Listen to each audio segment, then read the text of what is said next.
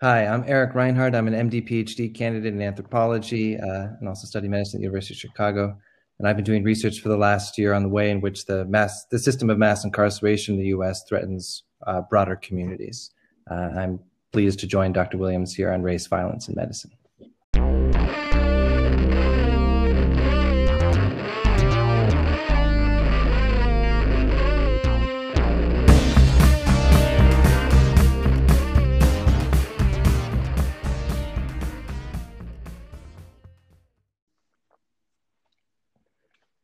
Good day, everyone. Welcome to Race, Violence, and Medicine. I am your host, Dr. Brian Williams. I am a trauma surgeon in Chicago, working on the South Side, and I'm glad you're joining us again for my podcast. I appreciate the continued support. You can always find back episodes wherever you get your podcasts, or check out my website, brianwilliamsmd.com. I'm excited about today's guest. Today, we have Eric Reinhardt, and this individual is somewhat of a Renaissance man in academia. So I'm gonna let him tell you more about his background and where he's from. So Eric Reinhardt, welcome to Race, Violence, and Medicine. Thank you, Dr. Williams. If by Renaissance you mean an academic failure, I think that's about right. They say that if you can't do, you teach. I'm doing what you do if you can't teach. I don't know quite what it is. But thank you for having me. But formally, I'm an MD PhD candidate with my MD at the University of Chicago and my PhD at Harvard. I'm finishing them both now, PhD in anthropology. And then I've been training for the last half decade or so as a psychoanalyst. So I think that's pretty humble of you to say that you consider yourself a failure if you have Chicago, Harvard, and psychoanalytics as part of your resume. But tell us a little bit about that. Like, where are you from, and how did you get to where you are doing these things now? Yeah. Well, I had the good fortune to go to Harvard as an undergrad, where I met a bunch of people who were MD PhDs in the social sciences. So Paul Farmer, who a lot of people know now, Jeremy Green, who's a historian and internist at Hopkins, and several others.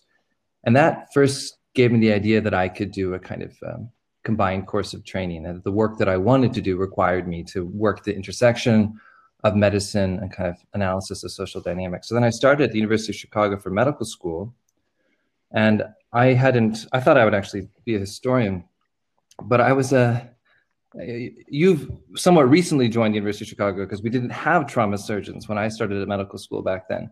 And I kind of was brought into this institution, attracted to the idea that it was working in a context with extremely high unmet need, and there was the possibility for building systems of care to do that. And then I found myself disillusioned, to put it very frankly, with like how things were actually happening on the South Side of Chicago.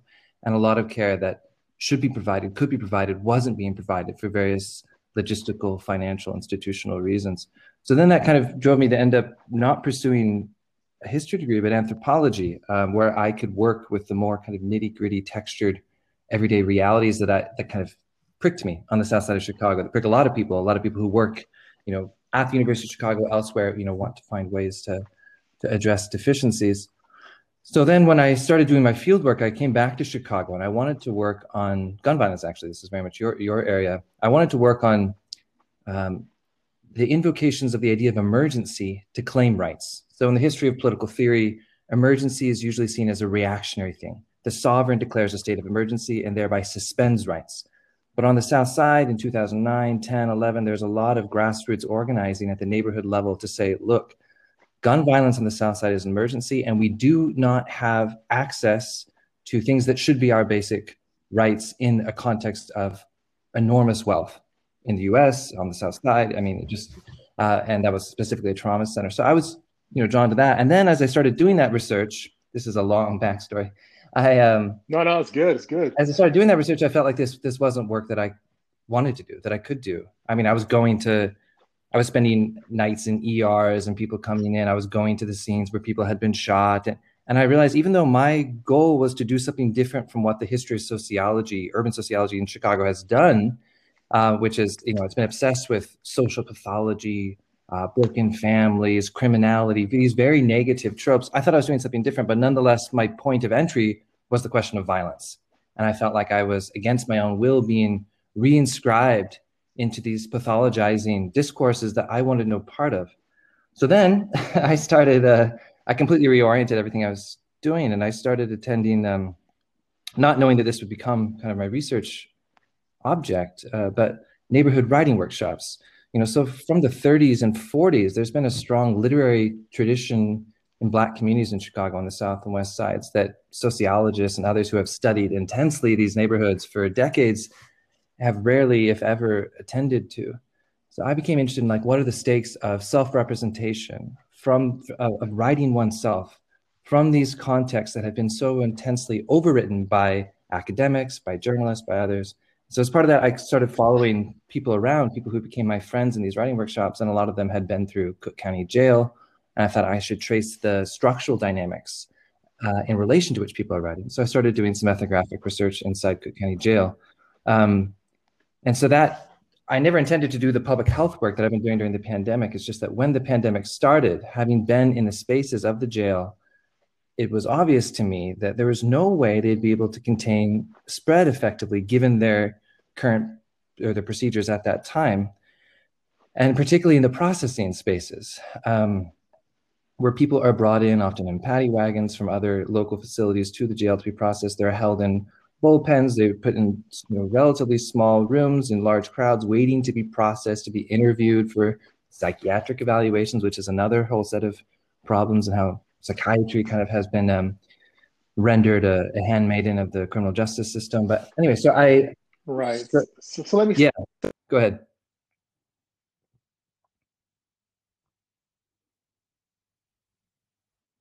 Kind of a courageous thing to do, to change your whole destination, right, based on things you've learned.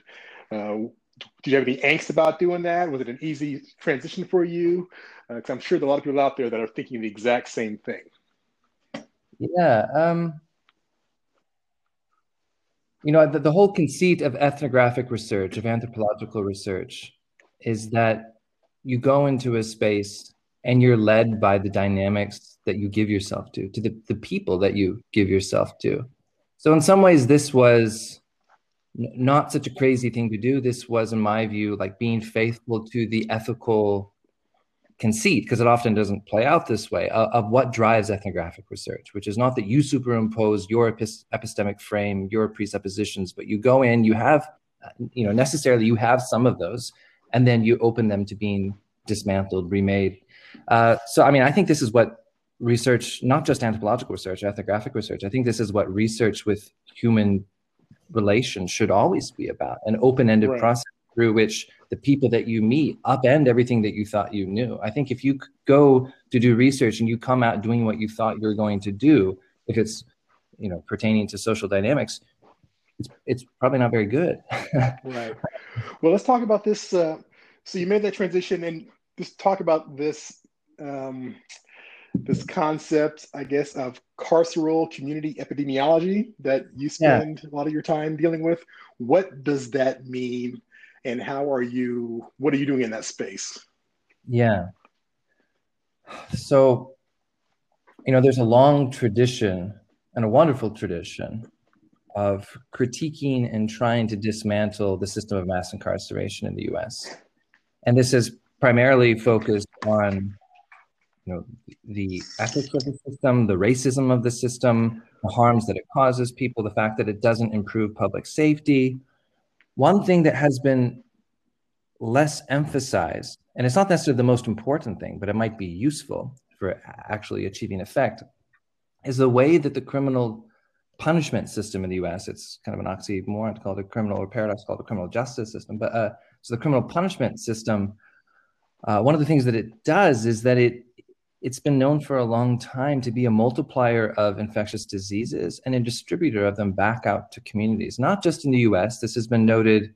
Paul Farmer and Salman Khashoggi, who are co-authors on this piece we put in New England Journal of Medicine recently, they've noted this with TB in Russia, in Peru, and many other places around the world for decades. People have noted this with hepatitis C, again, in the US as well as other places, influenza, community-acquired pneumonias, all these things. So say that again. So yeah, I like how you called it the criminal punishment system, because that really reframes how we think about this. But from an infectious disease standpoint, you just said that incarceration is a multiplier for infectious diseases, not only within the um, the jail system, but also within the surrounding communities. Did I get that correct? Yeah, and I mean, this is because we know, I mean, if you do a little bit of just Googling, the US has a very intensely crowded jail prison system. The ACLU and others have brought this before the UN several times as a violation of basic human rights, the overcrowding of these systems.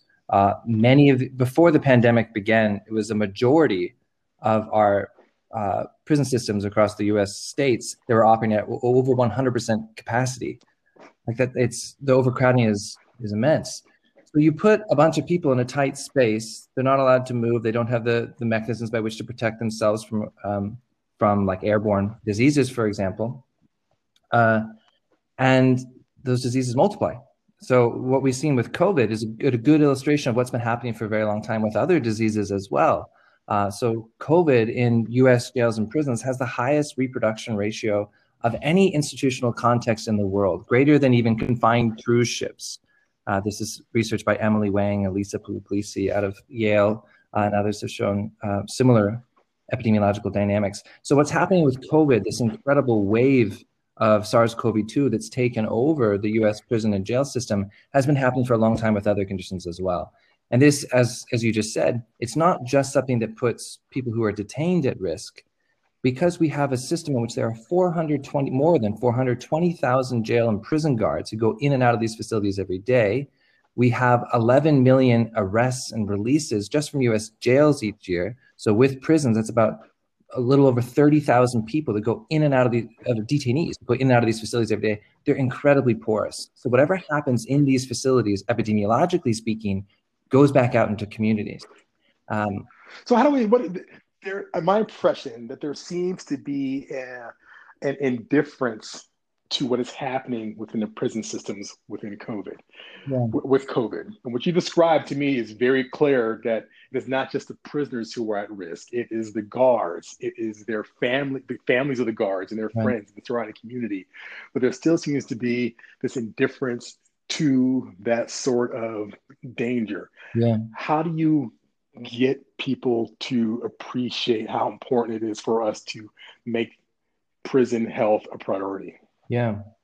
I mean, I was invoking that long tradition. Angela Davis is a leader in that, Ruthie Wilson Gilmore, others of kind of opposing the carceral state in the US, the prison industrial complex. But if you look at the numbers over time, what effect has it had? And I'm not saying it's their deficiency, but I think that speaks to the callousness, the kind of banality of evil that operates within the US system and culture at this point. So it's very difficult to get people to, everybody acknowledges mass incarceration, even conservatives in the US, Republicans in Congress, Trump acknowledges that mass incarceration is a bad thing, but it doesn't change. How do you motivate change? And so the thought with carceral community epidemiology, which is a new kind of framework that refuses the distinction between community health and correctional health as if they're different things, and says these are always intertwined. Yes. The motivation, I agree. There. Go ahead, Eric. Go ahead. Right. The motivation there is to try to say, look, even if you don't care about structural racism, even if you don't really care about the system of mass incarceration, your skin is involved in this game. Your grandmother, your kids are affected by this system. You may live in the most, the whitest, wealthiest neighborhood on the north side of Chicago.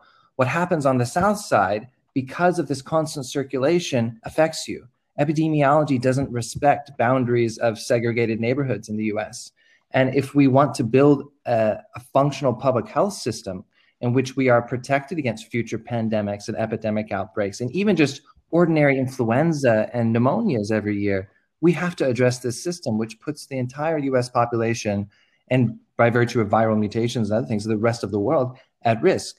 So the hope is that this framework, we can wake people up just through kind of picking their own self-interest. And you realize that, this has to be changed. Yeah, I like that, because like you said, we treat prison health as if it's separate from public health. We treat the safety net hospital system as a separate from everything else. But these are all intertwined. And until we have a coordinated response to this through the lens of public health, we're going to continue to have these variable systems of health that are not really solving the problem, right? They're just kind of trying to soften the blow for a bigger problem that's of our own creation. Yeah, I think this is right. true. And so you just recently had so going off with this, you just recently had an article in the New England Journal, which I guess was the first time that the word decarceration has appeared in the journal. Did I get that correct? Yeah, there was a piece earlier in the spring that used decarcerating in quotation marks. That arguably is the first use of the term in any of its various permutations, but decarceration, yeah, this was the first use of it in our piece. It was titled Vaccination Plus Decarceration, Stopping COVID-19 in Jails and Prisons. The emphasis of that, go ahead, Brian, sorry. No, tell us about decarceration and tell us about your journal piece. Congratulations, by the way. That's a great honor. Yeah, thank you. We were joined, Ben Barsky and I, who's a PhD student and lawyer at Harvard. We were joined by Salman Khashoggi and Paul Farmer, who really helped support the piece, and we're grateful to them. Yeah, so decarceration, it's I think the Oxford English Dictionary codified it this year. So it's a relatively new term for the general public, not for activists who work in this area, but it consists of not just mass releases, which we've seen some of, not enough during the pandemic, but also addressing the system of arrest that I described earlier. 11 million people cycle through jails in ordinary years. So it's both kind of addressing the front end unnecessary jailing and imprisonment of people, and then also releasing the over 2 million people who are inside of the US carceral system. And a lot of people respond to this reflexively because we've been trained to say, oh no, this will put public safety at risk. And I think a really important intervention is to reframe this discussion around public safety. This has been dominated by criminological discourses, which only measure safety based on crime rates. And in fact, even based on crime rates, the system of mass incarceration in the US does not positively affect public safety. But if you expand public safety to consider what I was describing earlier, these epidemiological dynamics and the things that really put Americans at risk every day, they're not violent crime. It's heart disease, diabetes, the sequela of poverty. All of these things are exacerbated by the system of mass incarceration. Influenza deaths every year, a lot more influenza deaths than there are, deaths from violent crime in most instances. So I think it's really important to kind of reshape that discussion and bring in the broader public health framework when we're talking about safety. And when you bring that in, then decarceration is like an obviously necessary step to protect public safety in the US. Well, Eric, thank you very much. This has been a fascinating discussion. And what I like about it is, even though I think most of the world is better educated on public health and infectious diseases and pandemics, what you're showing is that how this intersects with criminology, anthropology, sociology. It doesn't exist in a silo. All things kind of work together, and potentially solving, if not improving one, will have ripple effects in so many other domains. So thank you for showing us that. I appreciate your time today. Thank you for having me, Doctor. Where can people track you down? I follow you on Twitter, which I will give you a shout out. It's probably one of the most educational Twitter feeds that are out there. I learn something every day from your tweets. But where would folks track you down if they want to get a hold of you after the show? If you just Google Eric Reinhart, Harvard, I have an academic website there, and I have some contact information. People can reach me through that. And you want to spell your name? Yeah, so Eric with a C, and then Reinhart, Reinhart. All right, thank you very much. We've had Eric Reinhart on talking about a fascinating intersection of criminology, infectious disease, anthropology. Like I said, I just call you the academic renaissance man. Thank you for your time today. I want to thank you all for tuning again into the show. Remember, you can catch all the back episodes anywhere you get your podcasts: Apple Podcasts, Spotify, Google Podcasts. Please tell your family and friends about the show, and also hit up my website, brianwilliamsmd.com, and I spell Brian with an I. And just so you know, I'm working on my book. It is getting close to completion. My agent hopefully will soon send out my proposal to get a publisher. So I'll keep you posted on that, but you can sign up for my newsletter to get updates on how that is coming along. So a lot of stuff going on, and I still got to go back to work. So right now, that's got to end our show for today. So I get back to being a doctor. You all stay safe. Thank you very much.